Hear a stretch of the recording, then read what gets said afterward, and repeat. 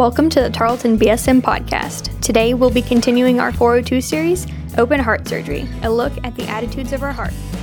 We hope you enjoy this message from Associate Director Megan Craig. Hey everybody, my name is Meg Craig and I'm super excited to get to hang out with y'all tonight. A little bit about me, I am from Houston, Texas. But in 2010, I made my way up to Central Texas, to the best kept secret in Texas, which is Tarleton State, as a freshman. And yeah, that's right, Tarleton's awesome. I really love it. I didn't actually graduate from Tarleton, though, sad day. I graduated from Sam Houston State University. But I want to share a little bit about my sophomore year here at Tarleton. So I came into Tarleton as a freshman as a pre-vet major. My dad's dream for me was to be a vet, but that wasn't my dream for myself. I actually really wanted to be a teacher and didn't know it at the time, but I made some efforts and some moves forward. I had a really great home ec teacher when I was in high school, and so I changed my major to child and family studies with like an emphasis in a teaching certificate. And so I was taking a child lifespan course and had a really great professor and was spending some time in that class.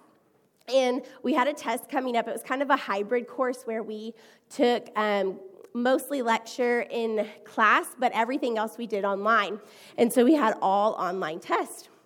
And so girls in my class were like, why don't we all get together and we'll all take the test for one person, and then we'll print off the answers after we get them.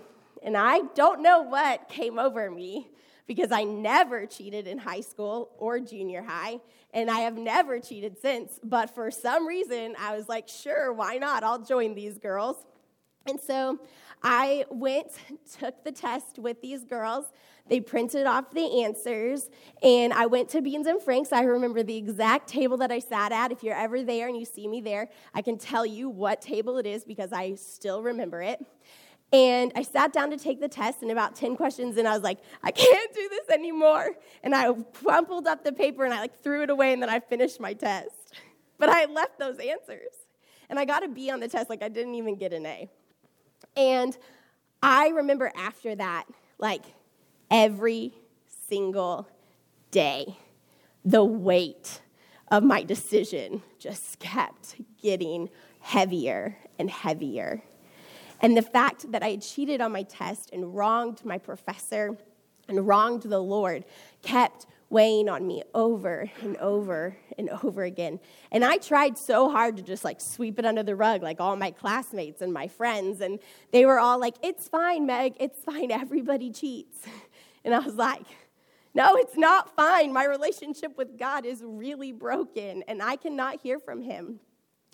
And so as I'm trying to spend time with God, the weight of my decision is just on me. It's like heavy rocks on my back. And I was reading in Proverbs, and Proverbs 15:8 says, the Lord detests the sacrifice of the wicked, but the prayer of the upright pleases him. And I was like, I am wicked. I am trying to spend time with you, God, and I have cheated on this test, and because I've cheated on this test, you don't even want to hear from me. And so I was like, I can't do this anymore. And so I resolved to go and talk to my professor.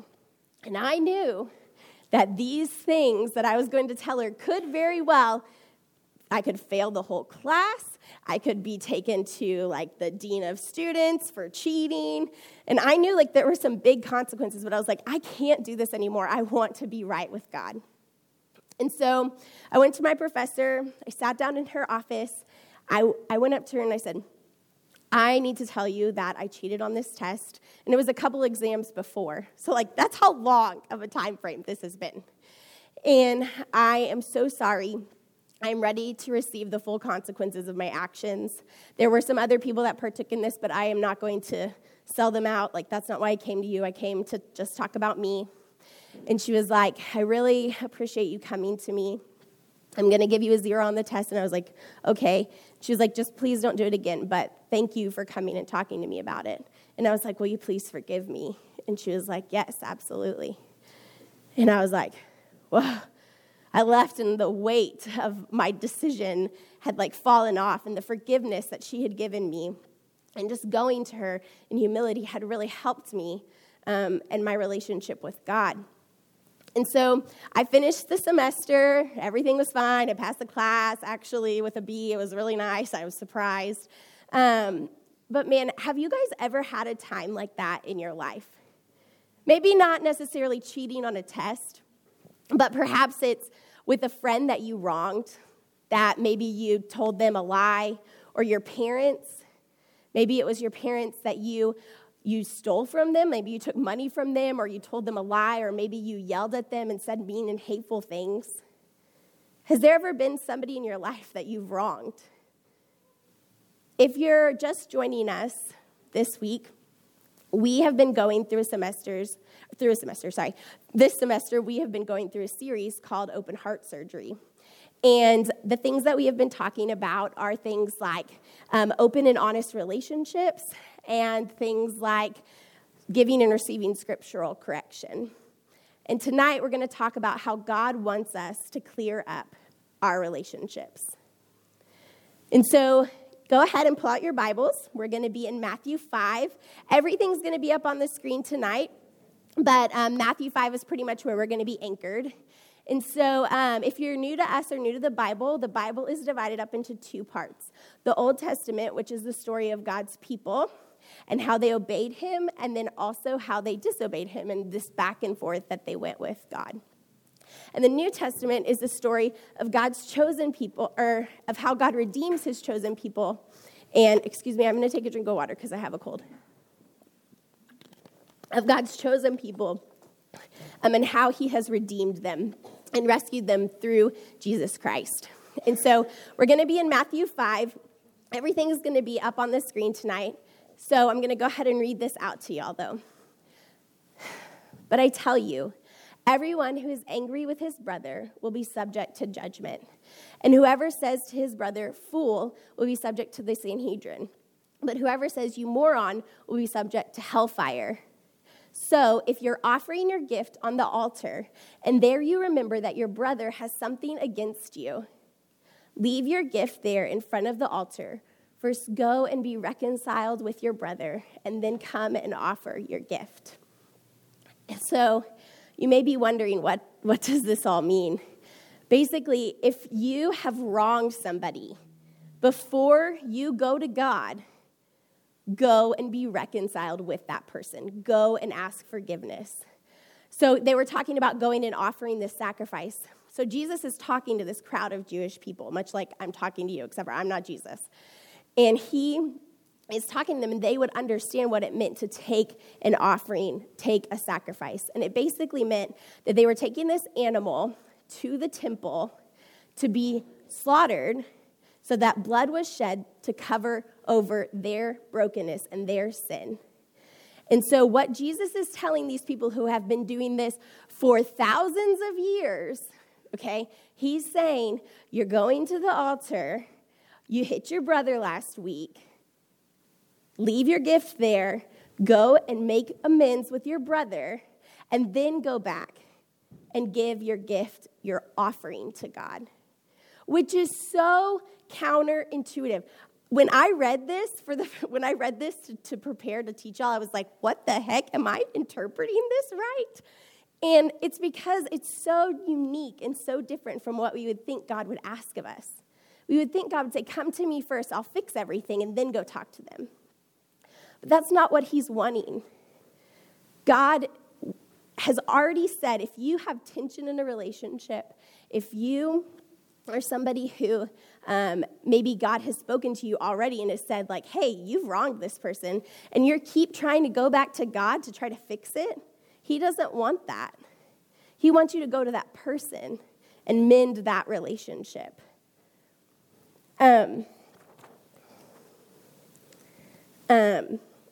So God has created space in our lives for us to clear up relationships. And clearing up relationships requires humility, guys. It is not easy. Going to somebody that you have wronged is so hard. How many of you are just like, oh yeah, I'll totally go up to somebody I wronged and just be like, hey, I'm sorry, man. Most of us wouldn't just walk up to somebody that we did something wrong to. It takes a huge buildup. And it requires humility of us. Generally, we hurt people because we're trying to protect ourselves. Okay? We are trying to self-preserve ourselves, and we need to be selfless and throw out our pride and walk in humility. Sometimes clearing up relationships, though, isn't just about when we wrong somebody else. It can also be when somebody's wronged us. When somebody has hurt us, they've said mean things to us. Maybe they hurt us by crossing some boundary lines that they shouldn't ever have. It could be a deep childhood wound. You could be carrying around bitterness and anger towards somebody because of the way that they hurt you. Clearing up relationships isn't just when you wrong somebody, but also when someone wrongs you. And so maybe this clearing up of a relationship is approaching a parent who has said some things to you in childhood that really mess with your identity. Or maybe it's going to your roommate who keeps saying the same thing over and over and over to you, even though you've told them that it hurts your feelings. You guys, clearing up a relationship requires humility, and humility brings about forgiveness. Humility brings forgiveness into our lives. And we have to be willing to approach the people that we have wronged. We have to be willing to approach the people who have wronged us. Colossians 3:12 talks about this. It says, therefore, God's chosen ones, holy and loved, put on heartfelt compassion, kindness, humility, gentleness, and patience. I'm going to read that again. Compassion, kindness, humility, gentleness, and patience. You see, the Bible gives us exactly what we need to clear up our relationships. Because compassion brings about kindness, and kindness turns into humility, and humility transforms into patience, or to gentleness, and gentleness brings about patience in our lives, so that when we approach somebody who has hurt us, or when we talk to someone who has wronged us, or we have wronged them, we know exactly how to walk through that conversation with them, with compassion, with kindness, with humility, gentleness, and patience. And all of these things lead us to forgiveness. The next verse right after Colossians 3:12 says, accepting one another and forgiving one another if anyone has a complaint against another.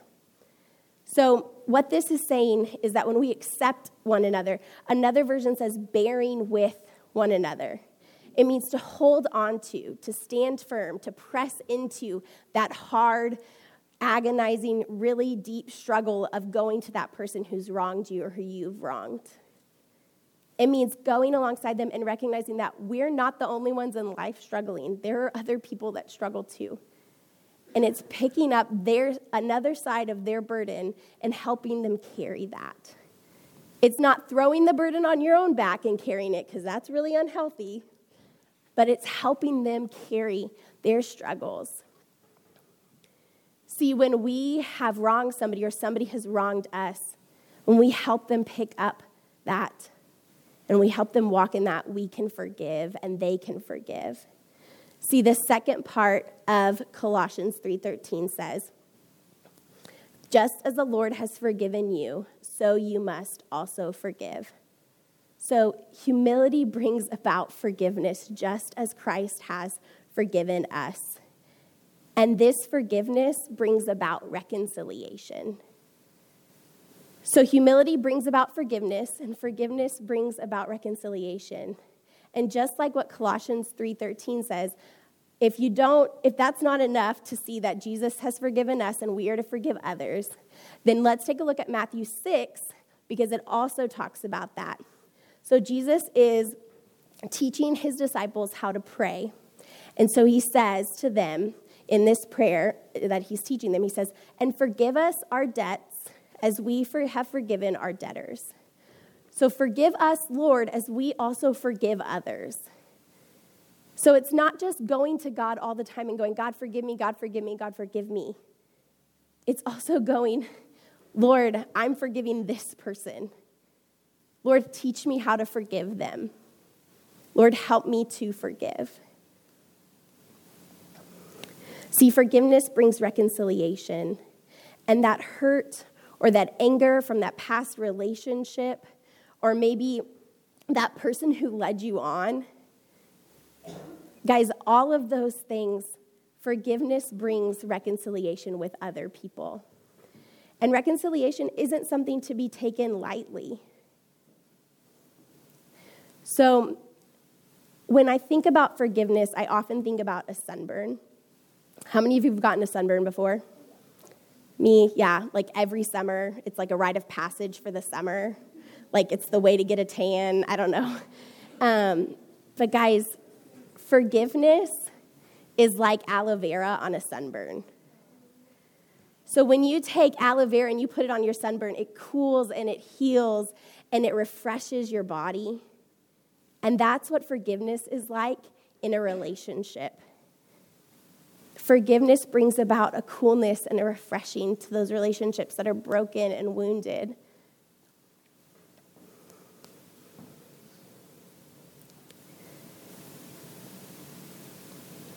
When we forgive, just as Christ forgave us, we get to be a part of Christ's reconciliation with the world. 2 Corinthians states, "Therefore, if anyone is in Christ, he is a new creation. Old things have passed away, and look, new things have come." Everything is from God, who has reconciled us to himself through Christ and gave us the ministry of reconciliation. That is, in Christ, God was reconciling the world to himself, not counting their trespasses against them, and he has committed the message of reconciliation to us. You see, Christ knew what it meant to be reconciled. He understood what forgiveness took, because Christ came from heaven, this perfect place where everything was wonderful and holy and awesome. And he came down to our broken earth to be with us broken people. And he lived an amazing life. He was compassionate and kind. He healed people. He fed people. He taught them what it meant to follow God. But he also understood what it meant to be hurt by others, to be wronged by them. He was mocked. He was told lies about. He was beaten, and he was tortured. Also that he could bring about a ministry of reconciliation. Also that he could bring us into a relationship with him. You see, can you pull up 2 Corinthians again? Go to verse 18. I love this part. 19, one more. I love this part when it says, not counting their trespasses against them. That is, in Christ, God was reconciling the world to himself, not counting our trespasses against us, but bringing us into a place of forgiveness. Perhaps you're here tonight and you have a lot of anger and a lot of brokenness and hurt and a lot of wounds from others.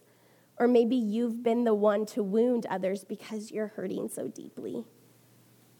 Man, can I tell you that Jesus Christ has made a way so that you can have a healing and healthy life, so that you can be reconciled to him, so that you can be fulfilled, not by your own doing or not by things of the world, but because he fulfills you. You see, Jesus Christ made a way so that you can have a relationship with God through his death and resurrection. And so if you want that, if you want a relationship with God, it's so easy. All you need to do is simply humble yourself and be willing to talk to God and say, God, I need you. I am a broken person.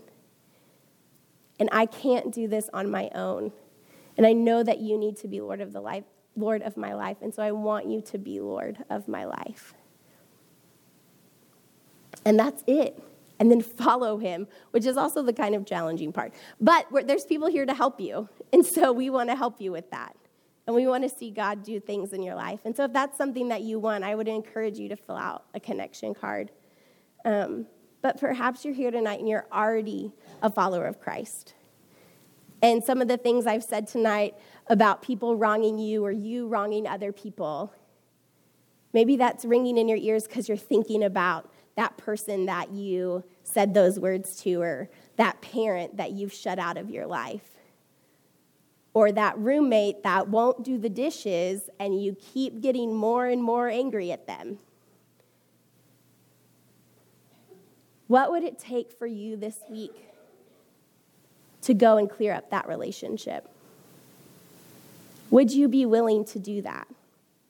Would you be willing to go and talk to that parent or that friend or that family member and forgive them?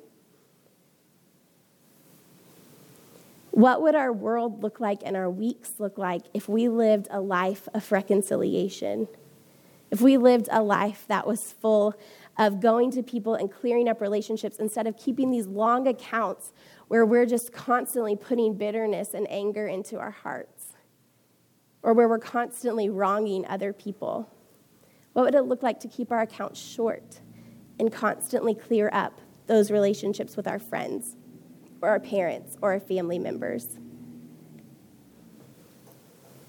What would our relationship with others look like if we were quick to clear up and forgive and be reconciled with others and with Christ?